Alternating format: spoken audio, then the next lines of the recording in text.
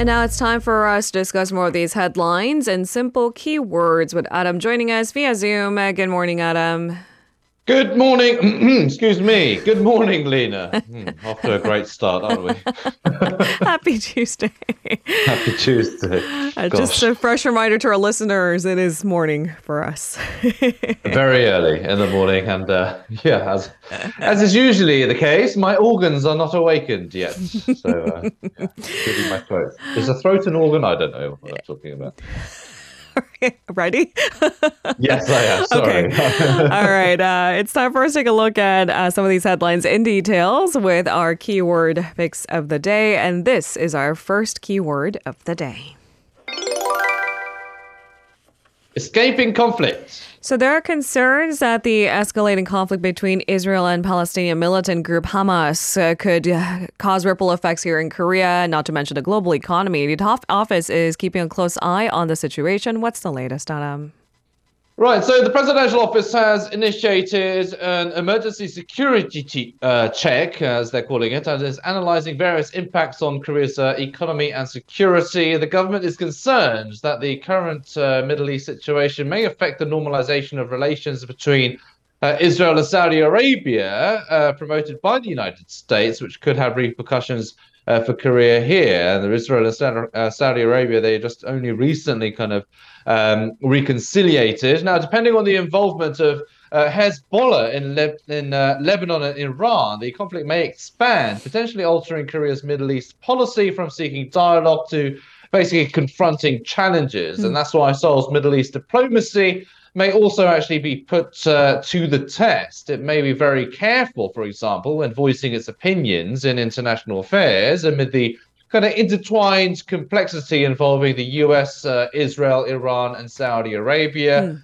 It often boils down to more than two countries when there are tensions and conflicts in the Middle East. There's sometimes a group of other countries are sometimes involved, creating kind of a difficult diplomatic situation. Now, diplomatic space in the Middle East for Korea and other foreign countries may become more limited.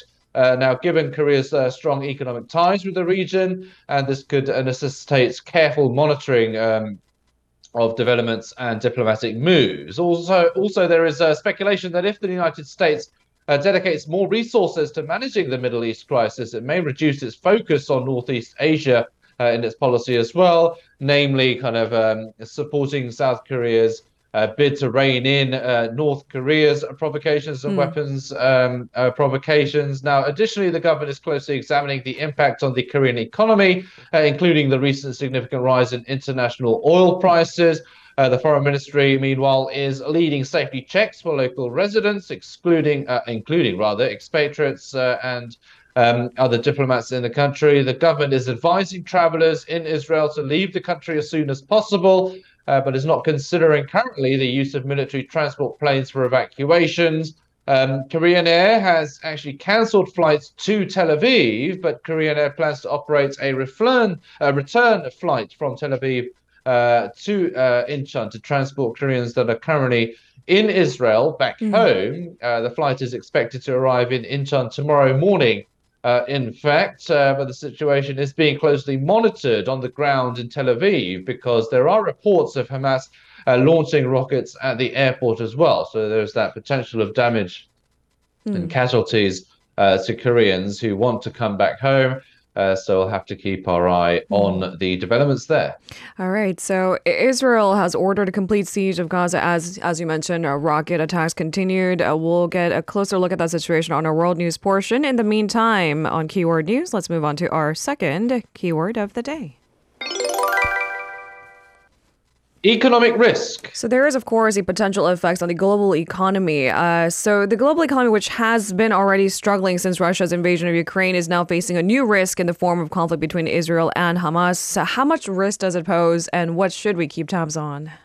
Right. Well, experts believe that this war kind of poses a risk to both inflation and growth prospects in terms of the global economy, and it will take time for basically the full impact on the global economy to become clear. Well, it's kind of a similar story with Russia's invasion of Ukraine. There were no immediate kind of impacts on the global economy, but they slowly started to seep through. Now, according to foreign media, the conflict could undermine hopes of containing rising inflation and economic confidence, which were already affected by the COVID-19 pandemic, as well as the Ukraine conflict. Now, the dilemma faced by the Fed, which aims to control inflation and ensure a smooth economic landing, is expected to become more complicated now. Central banks, including the Fed, are closely monitoring the possibility that the war could lead to a sharp increase in international oil prices, creating new inflationary pressures.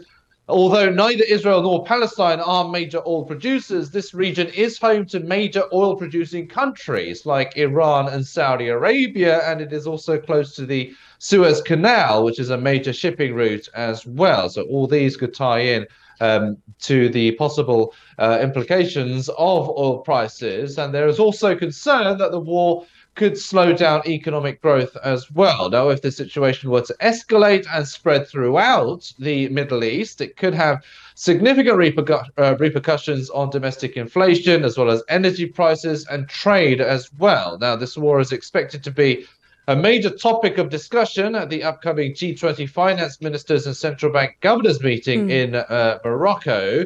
Korea has seen no major impact from the conflict on the country's imports of crude oil and natural gas thus far. So the implications here in Korea seem to be a bit subdued. Now, the government expects no delays or disruptions in importing oil and gas from the Middle East, given that the site of the conflict is located away from the Strait of Hormuz Islands, which is a key maritime route through which Korea imports oil and gas. Now, Korea is closely watching the situation in the Middle East nonetheless, as Korea lies on the region for 67% of its overall crude oil purchases and 37% of its total gas deals. So just by those numbers, we could see there is a heavy reliance on these oil and gas imports from the region.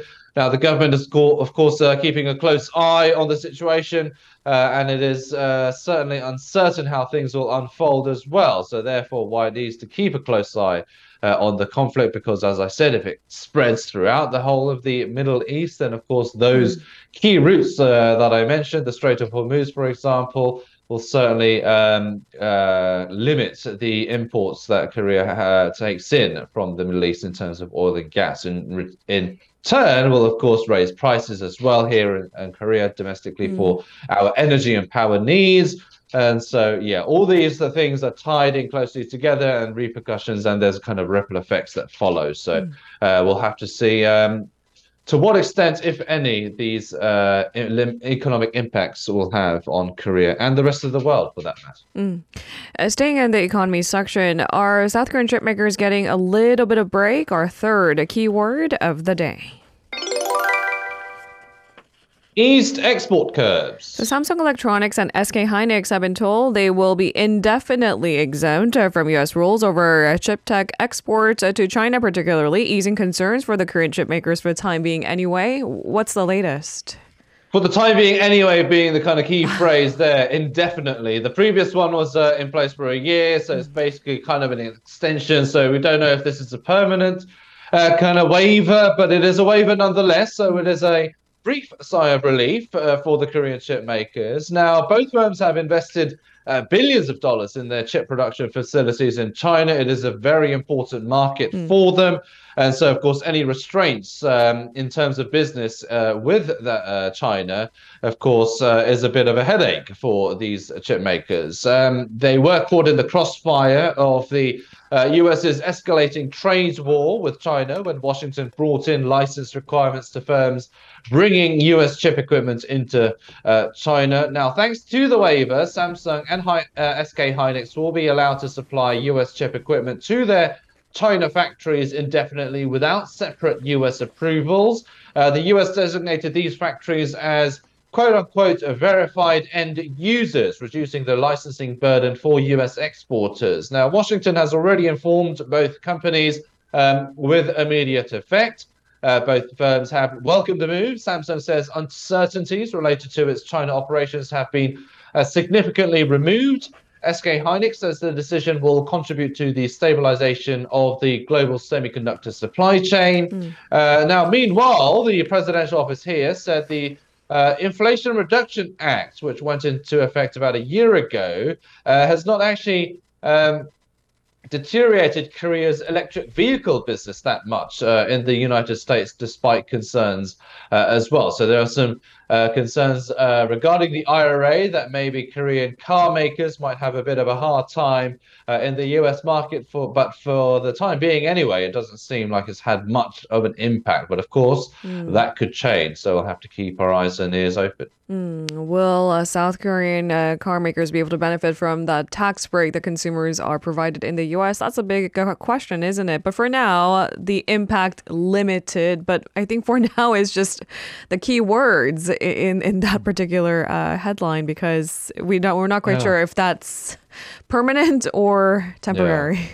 Yeah, as I said, there's always most of the time there's always these buffers when it comes to kind of a decision, a move, and then the kind of economic repercussions. So we'll have to see whether anything does happen as we move forward. And on to our fourth keyword of the day. Hangeul Day celebration. So ceremony marking the 577th Hunger Day was held in Sejong yesterday. It was the first time a Hunger Day ceremony took place in a city outside of Seoul for the first time. Yeah, that's right. They're usually held in usually in front of the statue, the statue in Gwanghwamun in central Seoul. But it took place in Sejong now, which is basically home to a lot of government offices. Now, the event was attended by Interior Minister Lee Sang-min, as well as other government officials, along with around 1,000 citizens and officials from Hangul-related organizations. Prime Minister Han Duck-soo, who is actually currently on an overseas visit, expressed his expectations that the Korean language will lead the AI era through a congratulatory speech that was delivered by Minister Lee. On his behalf, Han emphasized that Hangul is being recognized as the most suitable script for the digital age. So he also highlighted that global companies are actively providing Korean language services, as well as establishing AI environments based on Hangul. And he mentioned that the government will make maximum efforts to prepare for the AI and digital era and share the value of Hangul with more people around the world. The government, meanwhile, during the ceremony, also handed out awards to those who have contributed to Hangul and Korean culture. Hangul Day was yesterday, and just giving you an update on the related ceremonies that took place. If you are keeping up on social media, which I rarely do, but on these occasions I do, just to see if I'm missing out on anything. But there was a lot of people trying to celebrate how the literacy rate in the country would be entirely different if the alphabet wasn't created, right? And with the wonders it did for the South Korean people. And the key role in building a safe, modern, and prosperous nation was the Korean language at the center of it. Sometimes we forget, but yes, it seems. Yeah. I mean, if we didn't have Hangul, I thought of this. We'll probably be all speaking and learning Chinese and writing in Chinese characters, and that is something I do not want to do. My brain will be overwhelmed. So I'm very grateful that Hangul has come about and making life easier for us all, I guess. All right. So celebrating hunger, that was the day to mark yesterday. Let's move on to our final keyword of the day. Economic meetings. So Finance Minister Chu Kyung-ho is heading to Morocco to attend the annual G20 meeting of finance ministers and central bank chiefs, as well as meetings of the IMF and the World Bank. With all that's been said, even on today's segment, there's a lot to consider. What can we expect? That's right. Now, on Wednesday, Chu will join discussions on global supply chains and Ukraine-related issues. The following day, he'll attend a World Bank meeting to discuss the organization's new missions, including promoting global public goods. He'll also talk with his G20 counterparts about reforming multilateral development banks and discuss financial stability and economic matters with other G20 nations. He plans to call for extensive cooperation among development banks and related parties to ensure the successful reform of these banks. Now, in addition to the official meeting schedule, discussions on strengthening bilateral economic cooperation will also take place through meetings on the sidelines with finance ministers of major countries. She will also use the visit to seek support for Korea's bid to host the 2030 World Expo in Busan in various sideline meetings. So there's a lot of last-ditch efforts to get Busan on the map and getting support for the vote that's happening in November.